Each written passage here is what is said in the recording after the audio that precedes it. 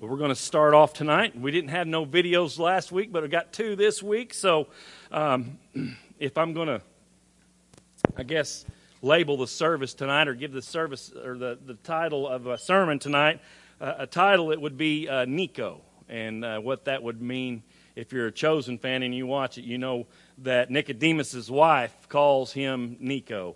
And I think that's pretty neat. So we're going to be talking about Nicodemus tonight. So watch these 2 videos, and then we'll get the full picture of what God's laid on my heart here in just a minute.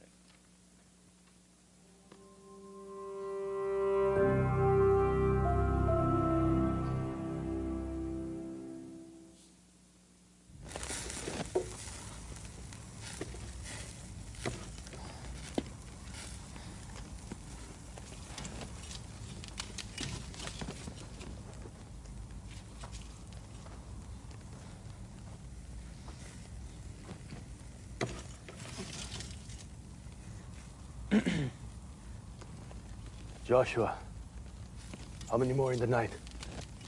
Some 300, sir. Where will you bury them? Men are trying to dig a trench, but the ground is hard and rocky. With respect, Moses, my concern is not for the dead, but for the dying.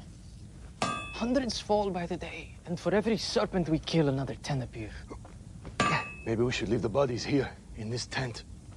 At the rate people are dying, there would not be enough room, even if we stack them to the top. Then we'll have to leave and find someplace else. We're not leaving anytime soon.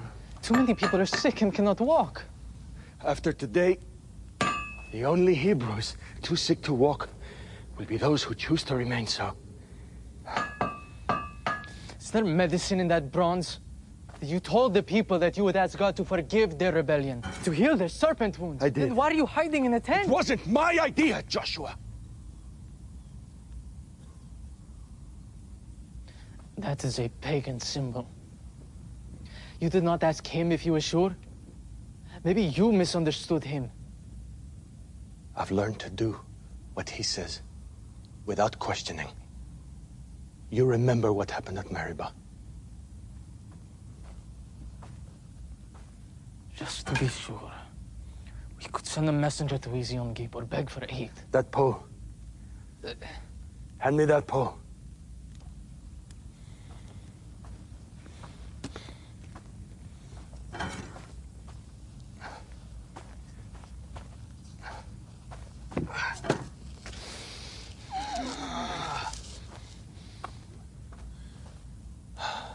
The people will say it is a cruel joke.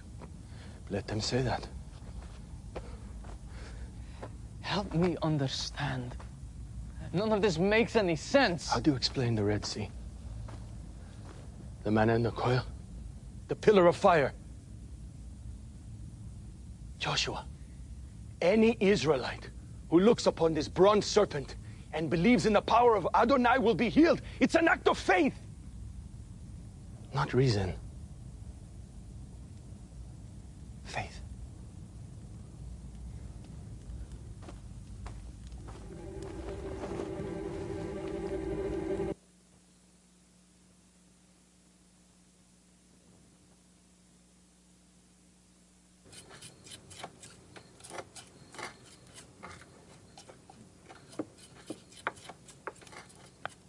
No, I'm not sure this is a good idea. Why not? Oh, could be a trap. Nicodemus cooperates with Rome. They're the ones who sent him to Mary when she was possessed in the Red Quarter. I'm well acquainted with risks, Simon. So are you, if I remember our first meeting correctly. Risk is his oldest friend, I'm afraid.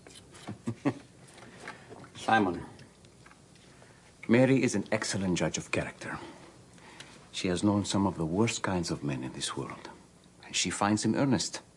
You should trust her instincts. And mine. Rabbi, I've got it. Ah, let's take a look.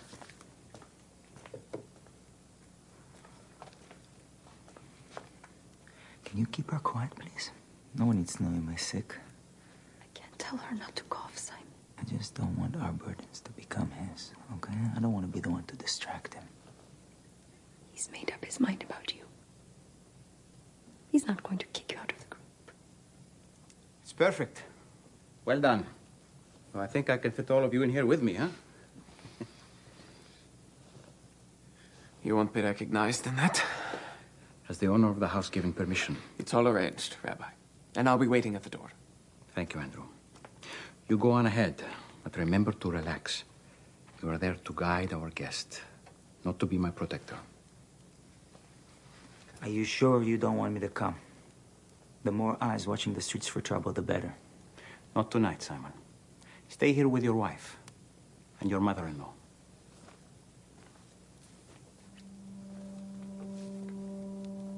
You see?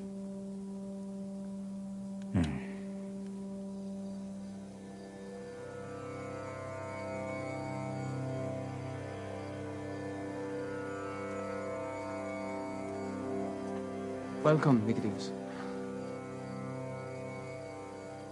Don't be alarmed. He's waiting for you.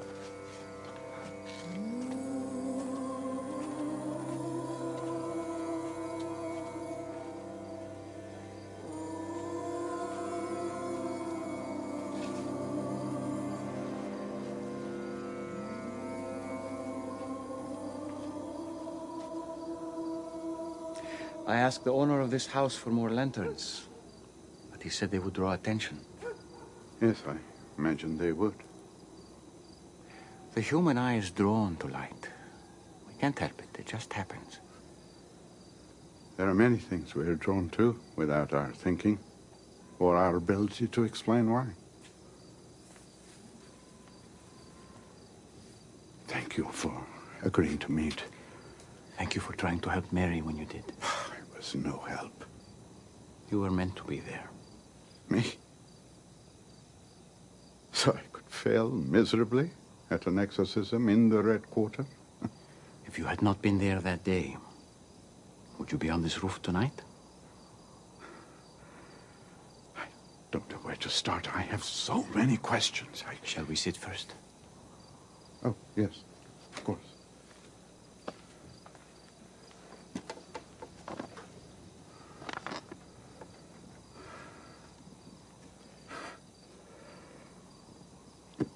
The eastern slums. Many wandering preachers have succeeded in gathering crowds with their rhetoric and fiery tone. I've heard a few of them over the years myself. So you know the type. But I have never heard anyone tell a paralytic to get up and walk, much less it actually happened. So what is your conclusion? I believe you are not acting alone. No one can do these signs you do without having God in him. Only someone who has come from God. And how is that belief going over in the synagogue?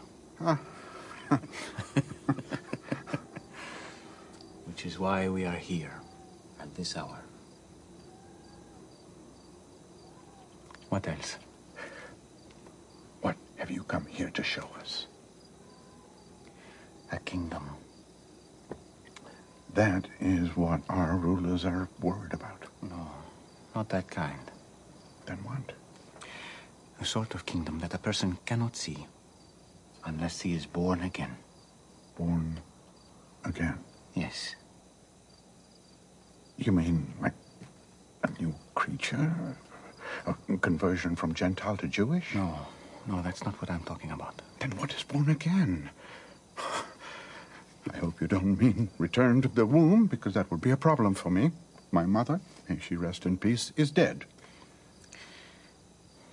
Truly, I say to you, unless one is born of water and the Spirit, he cannot enter the kingdom of God. That which is born of the flesh is flesh, and that which is born of the Spirit is spirit. That part of you, that is what must be reborn to new life. How can these things be? A teacher of Israel, and yet you do not understand these things, huh? I'm trying, Rabbi. I know.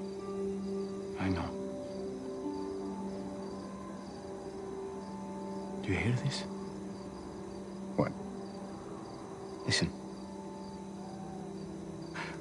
What do you hear? The wind? How do you know it's the wind? 'Cause I can feel it. I hear it sound. Do you know where it comes from? No. Do you know where it's going? No. That's what it is to be born again of the Spirit. The Spirit may work in a way that is a mystery to you. And while you cannot see the Spirit, you can recognize his effect. Mind is consumed with thoughts of what a stir these words would cause among the teachers of the law. Yes, and I do not expect otherwise. I speak of what I know and have seen, and it has not been received by the religious leaders. It is hard to receive. So if I have told you of earthly things, and you do not believe, how can I tell you heavenly things? I believe your words. I just fear you may not have a chance to speak many more of them before you are silenced. I have come to do more than speak words, Nicodemus. More miracles. Yes, but even more than that. Do you remember when the children of Israel complained against God and against Moses in the wilderness of Paran? Yes. They wanted to return to Egypt, and they cursed the manna that God sent them. And then? They were bitten by serpents, and they were dying. But God made a way for them to be healed. Moses lifted the bronze serpent in the desert, and people only needed to look at it. So will the Son of Man be lifted up, so that whoever believes in him may have eternal life. Our people are not dying from snake bites. They're dying from taxation and oppression. I'm sorry to disappoint you, but I did not come to deliver the people from Rome. Then from what? From sin.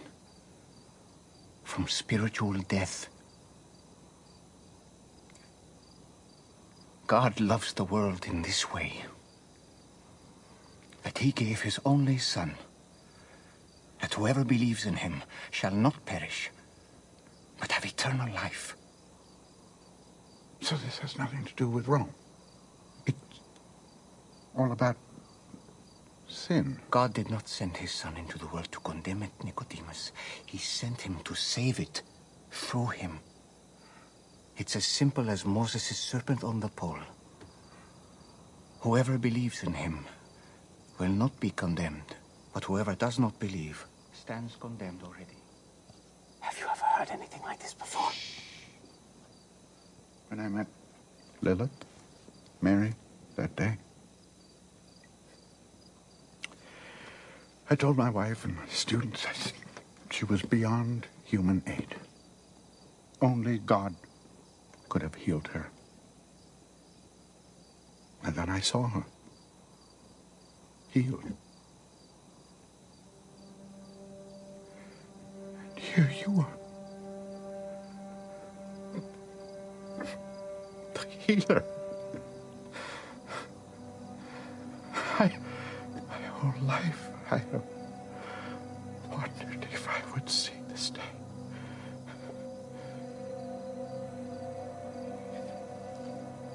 Follow me, and you'll see more. Follow you? Join me and my students.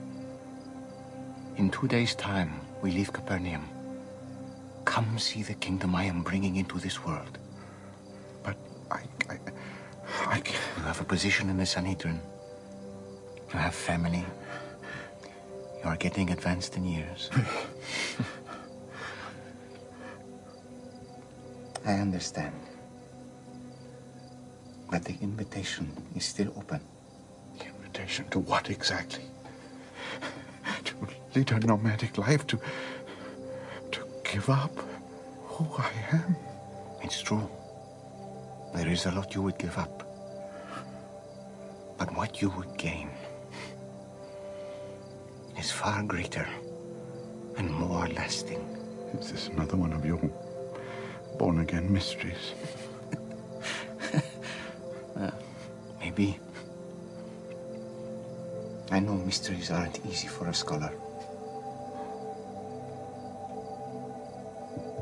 Think about it.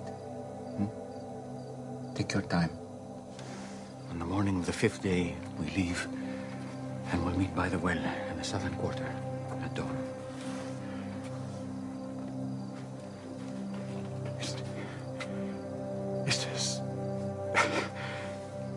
Is the kingdom of God really coming? What does your heart tell you? My heart is swollen with fear and wonder. It can tell me nothing except that I am standing on holy ground.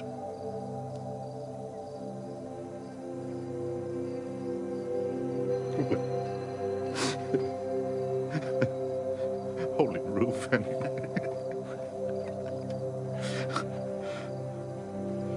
I do hope you come with us, Nicodemus.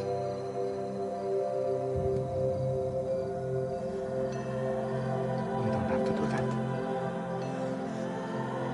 What are you doing? kiss the Son, lest he be angry and you perish in the way.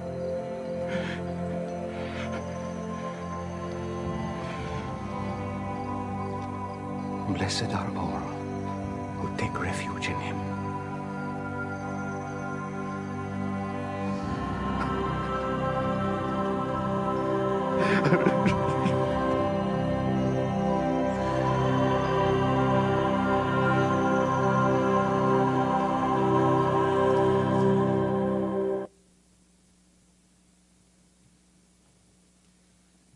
One could only imagine the conversation that Nicodemus and Jesus had upon that rooftop that night. We get the words out of the book of John. If you would, open your Bibles up, John chapter 3, and we will read starting in verse 1. John chapter 3, verse 1.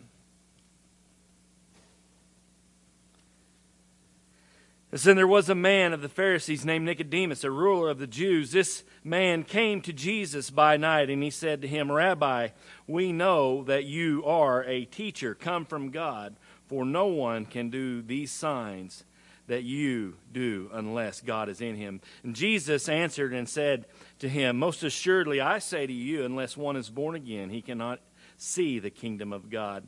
Nicodemus said to him, how can a man be born when he is old? Can he enter a second time into his mother's womb and be born? And Jesus says, most assuredly I say to you, unless one is born of water and spirit, he cannot enter the kingdom of God. That which is born of flesh is flesh, and that which is born of spirit is spirit.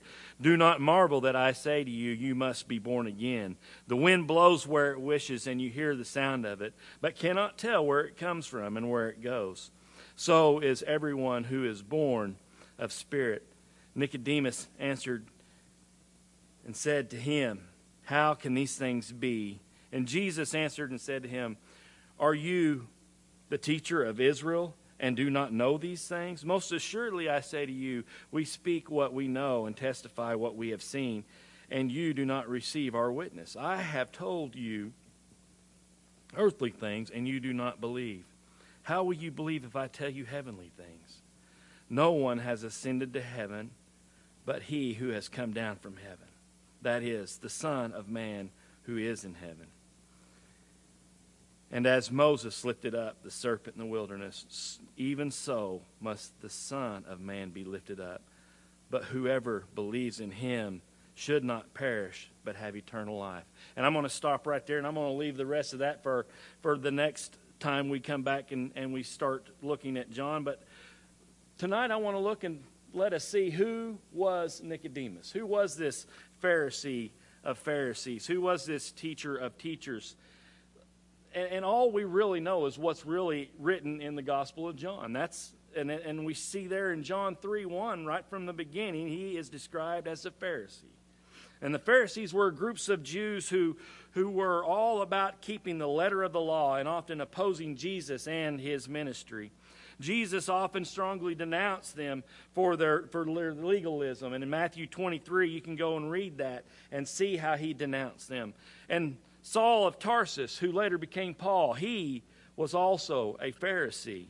And the Pharisees were an influential religious sect with Judaism in the time of Christ and in the early church. And they were known for their emphasis on personal piety. And that word Pharisee comes from the Hebrew, which means separated. Isn't that interesting? They sure separated themselves from Christ, didn't they? Their accountants of the oral tradition in addition into the law and their teaching that all Jews should observe all 600 plus laws that are written in the Torah, that are written in Deuteronomy, including the rituals concerning ceremonial purification. Now, the Pharisees were mostly middle-class businessmen and leaders in the synagogue, though they were a minority in the Sanhedrin. And we'll talk a little bit more about who the Sanhedrin is here in just a little bit.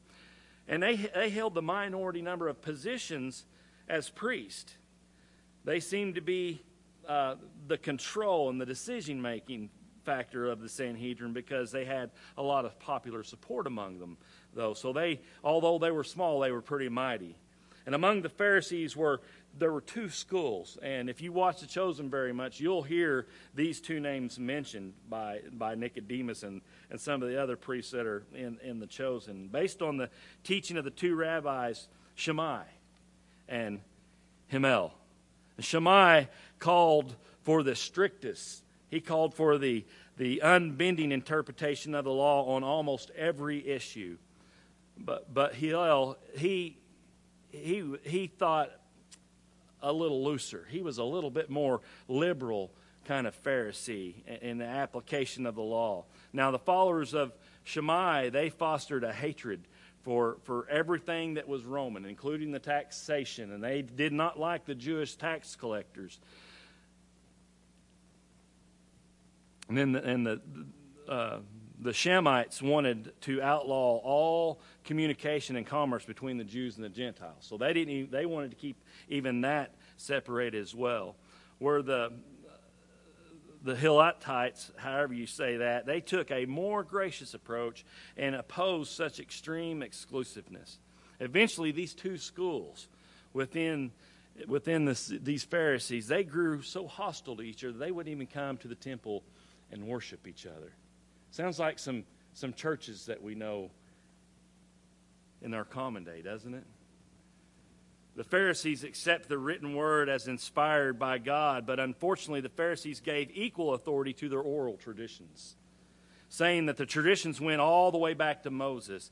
Evolving over the centuries, these traditions had the effects of adding to God's word, which is forbidden. According to Deuteronomy 4, verse 2, it says, "You shall not add to the word which I command you, nor take away from it, that you may keep the commandments of the Lord your God, which I command you." The gospel abounds with examples of the Pharisees treating their traditions as equal to God's word. In Matthew 15, 1 through 9, we get such a story, and it's such an example. It says that then the scribes and the Pharisees who were from Jerusalem came to Jesus saying, "Why do your disciples transgress the traditions of the elders? For they do not wash their hands when they eat bread." He answered and said to them, "Why do you also transgress the commandments of God because of your traditions? For God commanded, saying, 'Honor your father and mother, and he who curses father or mother, let him be put to death.' But you say, whoever says to his father or mother, 'Whatever profit you might have received from me is a gift of God,' then he need not honor his father and mother. Thus you have made it the commandment of God of no effect by your tradition. Hypocrites," he calls them. "Well did Isaiah prophesy about you, saying, 'These people draw near to me with their mouths and honor me with their lips, but their hearts are far from me, and in vain they worship me, teaching as doctrines the commandments of men.'" Now, Jesus applied the condemnation of Isaiah 29:13 to the Pharisees, saying their teachings are merely human rules. The Mishnah, for example, is one of their writings. It holds a lot of their traditions and their sayings and all their rules and all their regulations. And there are 24 chapters alone that deal just with how you're supposed to act on the Sabbath. 24 chapters of just how you're supposed to act on the Sabbath. But I remember God only give one rule, one law about the Sabbath, and he says, remember the Sabbath and to keep it holy. But yet they've come up with 24 chapters of what you can and can't do on the Sabbath.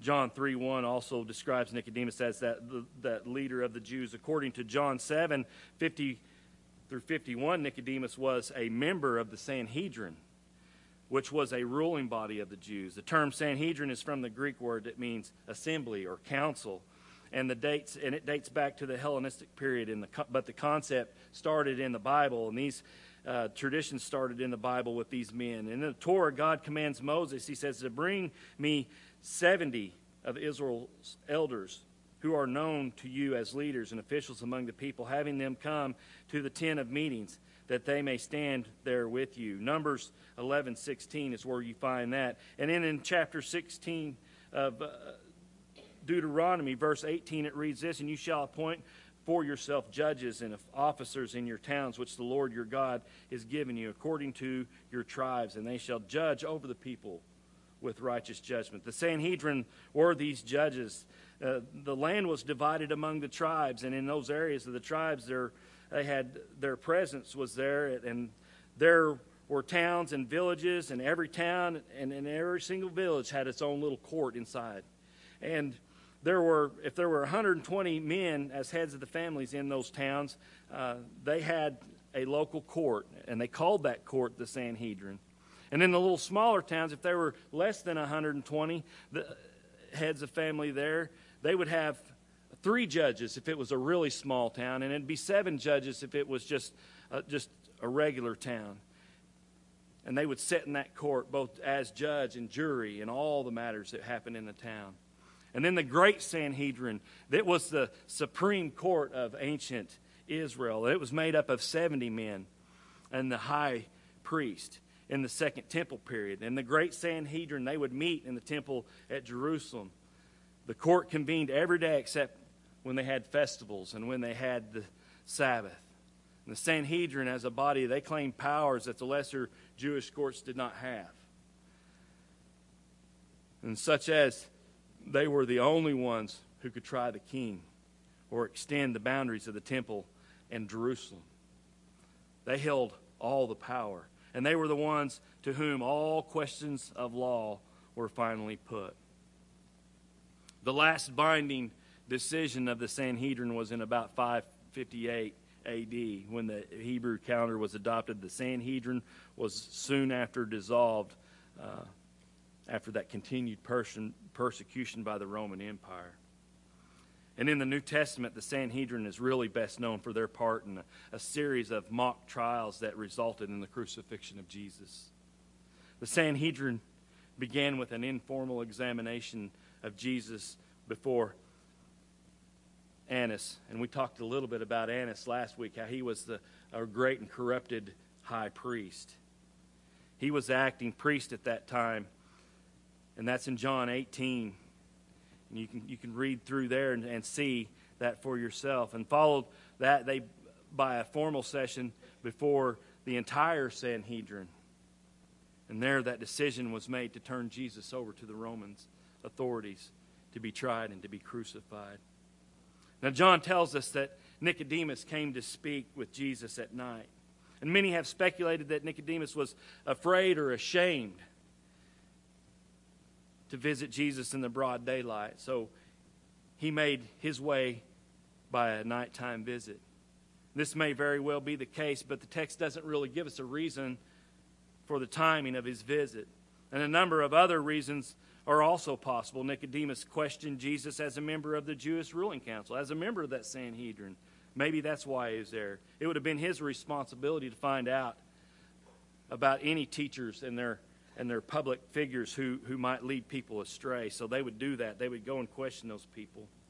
But we don't know the reason for sure. All we know is that what the Bible has given us. And that's what we'll stick to, correct? We'll stick to what the Bible gives us. Now, I think he was looking for answers, though. I think he was there seeking who this man Jesus was because he had seen the signs. And in their conversation, Jesus immediately confronts Nicodemus with the truth that he must be born again in John 3:3. With Nicodemus, it just seemed that Jesus had some credibility. But when he tells him that he must be born again, Jesus kind of maybe gently reprimands Nicodemus and says, you are a Jewish leader. You should already know this stuff. You know what the Old Testament says. And we've been studying the Old Testament. We've been finding Jesus in every book of the Bible. And we've made it all the way through Psalms. And I tell you what, we can find pictures of Jesus all through the Old Testament. So he was never visible to them. And Jesus goes on to give further explanation of the new birth. And in the context that we find in John 3:16, which is probably one of the most well-known and beloved verses in the whole Bible. And I bet everybody in this room could probably recite it from heart.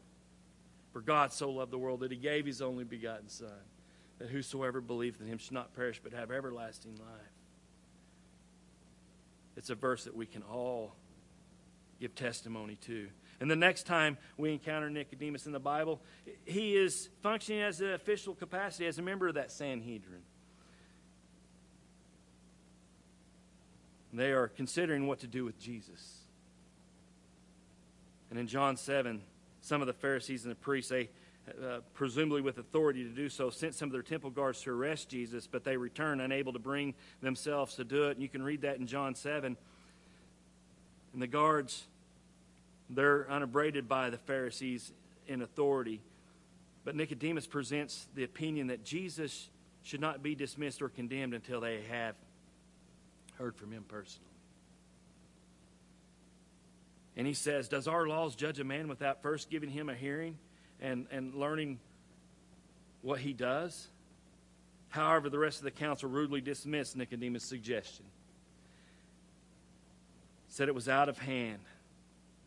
It appeared to have already made up their minds about who this Jesus was. And the final mention of Nicodemus in the Bible is in John chapter 19 after Jesus' crucifixion. We find Nicodemus assisting Joseph of Arimathea in Jesus' burial. And Joseph is described in John as a rich man, and in Mark 15:43 as a member of the council. He's also described in John 19:38 as a disciple of Jesus, albeit a secret one because he was afraid of the Jews. Now Joseph asked Pilate for the body of Jesus, and Nicodemus brought 75 pounds of spices to use in preparing the body for the burial of Jesus, to assist Joseph in wrapping the body and placing it in the tomb. And the sheer amount of burial spices would indicate that Nicodemus was probably also a rich man as well. But I believe he had great respect for Jesus because those two men tenderly took him off the cross and bandaged him up and put those spices on there and laid him in a tomb. You know, the limited account in John's gospel leaves us with many questions about Nicodemus. Who he was he saved? Was he a true believer? What did he do after the resurrection?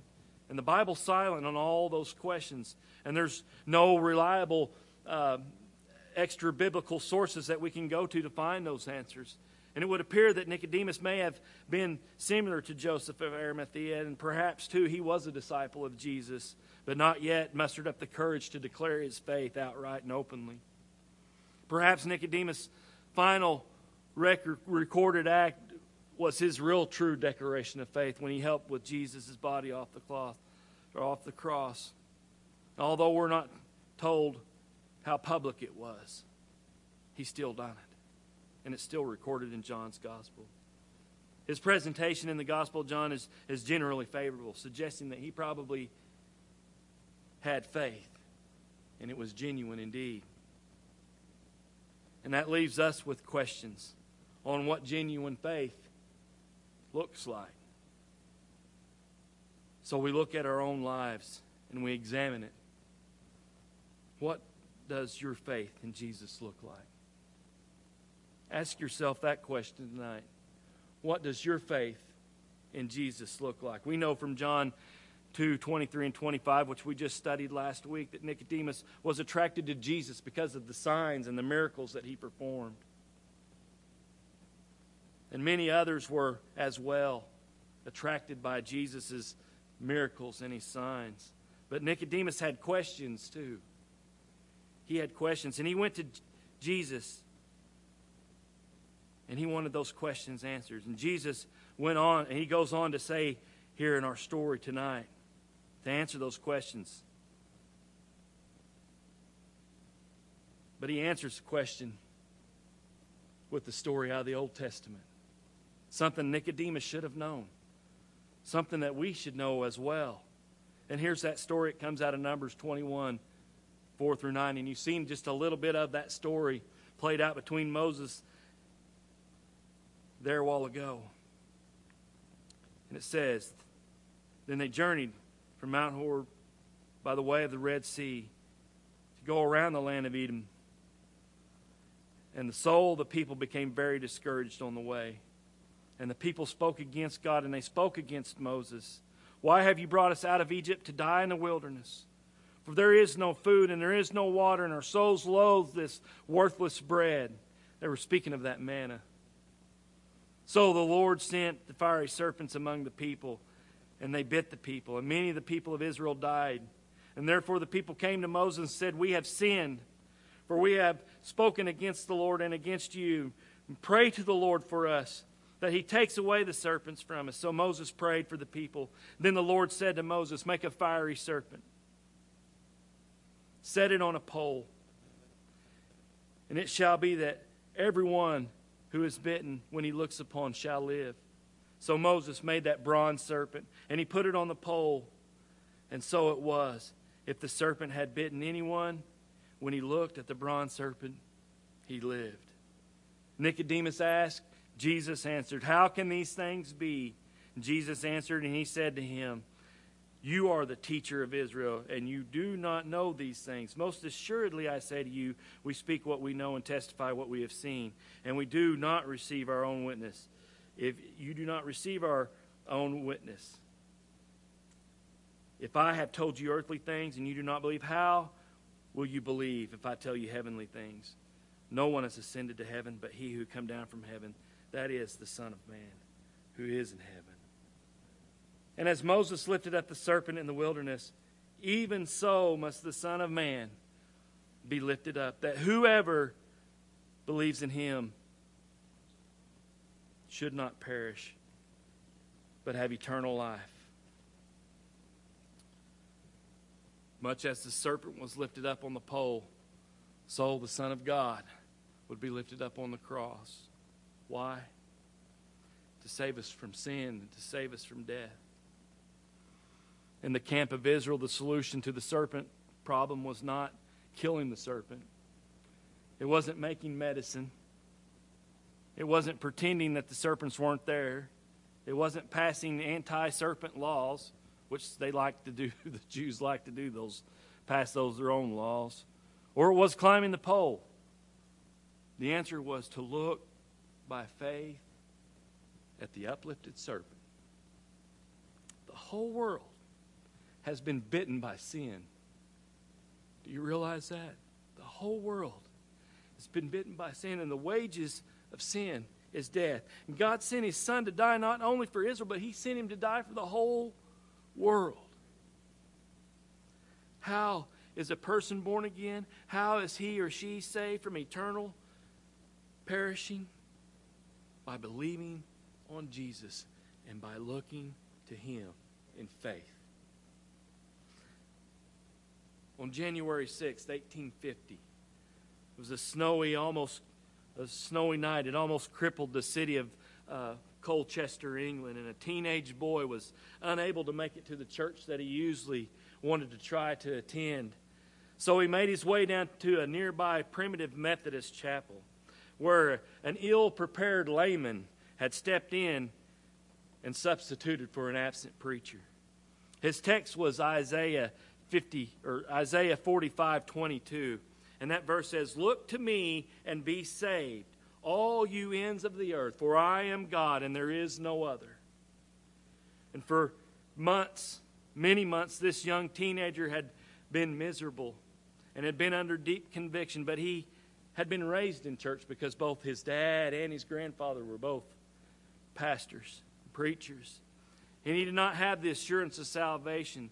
And the unprepared substitute minister did not have much to say, so he kept repeating the text, kept repeating the verse, and he kept repeating this right here. A man need not go to college to learn to look, he shouted. Anyone can look. A child can look. About that time, he seen the visitor off to the side, sitting in the corner.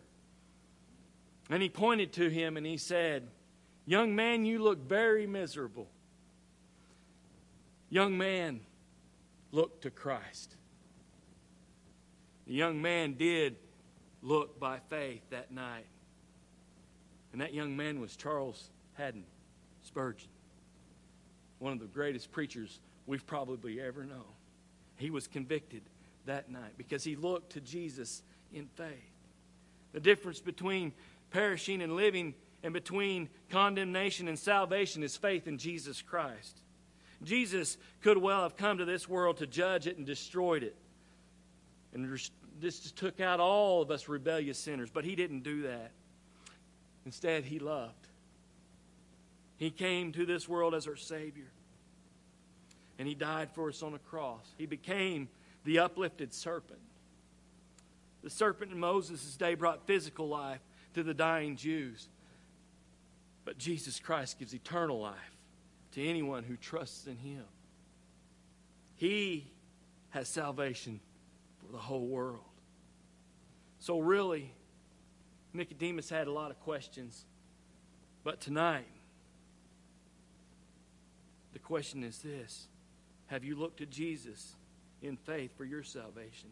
Have you looked and seen Him high and lifted up? Have you seen Him in His glory that He was on that cross and what He did for you? Do you have faith that His death, that He took away those sins when He was on that cross and He placed them on Himself so that you could be forgiven of them? Do you believe that? Do you believe that He was placed in a tomb? Do you believe that He rose from the grave?